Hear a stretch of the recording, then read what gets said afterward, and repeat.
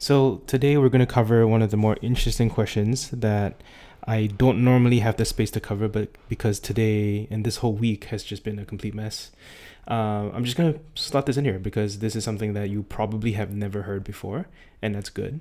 And it also combines one of my niche interests, which is philosophy. I got interested in philosophy when my high school teacher decided to take it upon himself to teach PPE in high school. And that was my first introduction to formal logic and ethics and questioning reality. So this is an interesting question. I think philosophers ask really interesting questions just as a nature.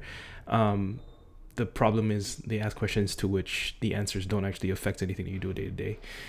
But I think this one might. So this is the experience machine thought experiment. I think the assumption that people are hedonists leads to some poor policy and poor interactions. Take the question of what's a satisfying work environment. People have been too quick to say, well, you want money. You want money, you want comfort, you want no challenges, you want a good time. Well, people who have looked at this, like the psychologist Tom Tyler, have pointed out that what people want from a work environment is often respect, the feeling they're treated fairly, challenge. Csikszentmihalyi, the psychologist who sadly passed away, points out that we thrive when we're engaged and when we're struggling, the right level of struggling, what he calls flow. And I think this is a much more accurate picture of human motivation than what the hedonist will give you. Interesting. The classic philosophical thought experiment to tease this out for somebody who thinks that all they pursue is pleasure is the famous Robert Nozick experience machine. Yes, the example he gives, which is very familiar to anybody who's seen The Matrix, and you used to have to appeal to theology, but now you just go for the movies, where here's the offer. We could plug you into a machine that would give you, for the rest of your life, the experience of living a full, rich, wonderful life. If you think a good life involves struggling and challenges, you'll get that too. You'll get whatever it is for the best possible life. But this will all be an illusion. You're going to spend the rest of your life lying on a table with wires attached to your head doing nothing. Now, Nozick looks at this and says, well, plainly you wouldn't want to get strapped into my machine. We don't just want the impression of raising a family and falling in love and climbing Mount Everest. We really want to do these things. We're not after it because of the buzz of the feeling we did. We really want to do them. He says at some point somebody who would put himself in that machine would live his life as an indeterminate blob. And who wants that? But to argue against my position a little bit, just to be fair, I have asked undergraduates and graduate students for a long time, would you strap yourself into a machine? And my impression, other people have said the same, is 10 years ago, maybe 15 years ago, people would say, no, I want to live a life well lived. More and more I find people say, yeah, I would do it. I don't know, would you do it?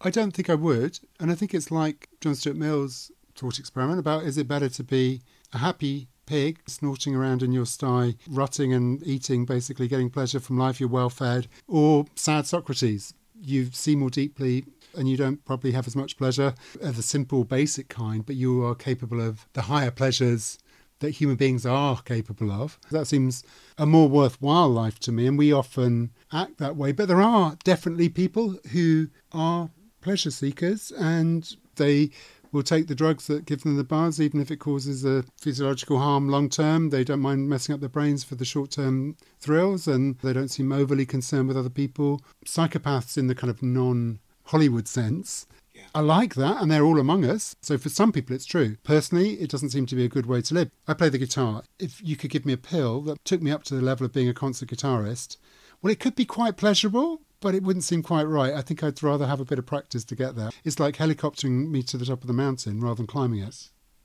Yes.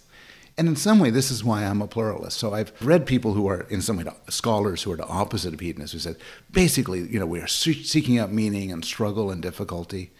And I think that that's true, but I also think these different motivations sit alongside each other.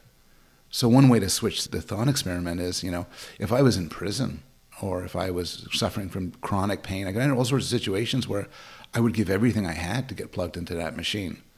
You and I are living lives, I think, of privilege and good fortune. And so we say, let's muck around with the real life and bear the suffering, anxiety. But for everybody, there are limits. Since we're talking about the machine, by the way, we should point out a critique of it by Philippe de Brigard. who points out that the standard question has a sort of status quo bias wired into it, which is we have our lives now for our connections and our relationships, and then we'll decide whether to go into the machine and lose us all. So he imagines you're living your life, it's, you're on podcasts, family, friends, and then poof, you're put into a little room and you say, what is this? And you say, well, you've been in an experience machine for the last 5 years, and this is your real life. The rest is just illusion. It's up to you now. We always ask after a 5-year period, do you want to go back into the machine or do you want to stay in the real world? And now, switching the status quo, switching the perspective, I'd probably say put me back. You see the argument played out in the very broadest sense. What do you want? Do you want to feel good or do you want reality? And then you see it playing out in 100 smaller domains. I think it's really important to know what's true. I know intelligent, reasonable people who say, I more want to hear what makes me happy than the truth. I think it's important to interact with the real world, but I have an Oculus, a little virtual reality game set, and sometimes that's actually a little bit preferable to the real world. Sometimes people seek out rich and complicated relationships, which are very challenging. Other times people seek out or pay for various other relationships that don't have the challenge. There's a further level you can go on this, of course, when you're talking about human relations, is we all project all kinds of things onto other people. And so in a sense, we're not really dealing with who they are, but there's a sense in which we are anticipating who they are, imagining who they are based on our own past experience, which may not actually reflect what they're truly like. That's a good point. I think in some way, one way to view a lot of our biases and what we bring to the world suggests that I think even in a healthy mind, there's a bit of an experience machine playing itself out. To some extent, I think that's sort of psychologically healthy to frame our intermediate outcomes as successes, to frame our interactions as, boy, I really got the better of that person. And maybe we don't want to be dissuaded from this. There's a very interesting literature in philosophy and psychology about things we don't want to know. Do I want to know the day of my death? Do I want to know what my friends really think of me? What would I do for the power of telepathy where my romantic partner, I hear what she's thinking all the time? And some things I'd want to shield myself from. I couldn't function if I knew this all the time. We've talked quite widely about psychological hedonism. With your pluralistic approach, is there any implication about how we should live and how we should think about other people? I think there's the philosophical question of what we should want. There's sort of a practical question of how do people best flourish. And you could say there's 3 arguments against hedonism. Suppose there's some sense to motivational pluralism, but somebody could still say, fine, but I want to emphasize my life on pleasure. You got to focus on something. They might say, look, you focus on truth, you focus on meaning. I'm going to be after pleasure. And it seems to me there's 2 main arguments against it. One is the moral argument, which is, you shouldn't. You should care about other people. The second is more empirical. And it turns out there's something interestingly self-defeating about hedonism. There's now a wealth of studies suggesting that if you ask people, how much do you want to be happy? How much do you agree with claims like, it's very important to be happy. When I live my life, I think a lot about my happiness a lot. It turns out that people who are really into being happy are themselves much more likely to be depressed or anxious. There's something about seeking out happiness which gets in the way of being happy. I don't know, maybe it's excessive focus, like in a way that thinking a lot about kissing makes you a bad kisser. Maybe it's because people have unrealistic expectations or they try to do it in the wrong way. But trying to be happy is a very unfortunate pursuit.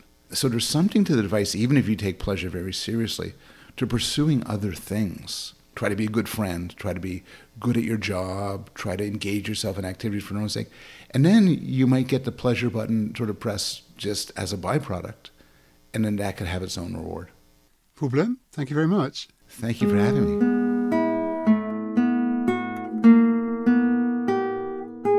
For more Philosophy Bites, go to www.philosophybites.com. You can also find details there of Philosophy Bites books and how to support us.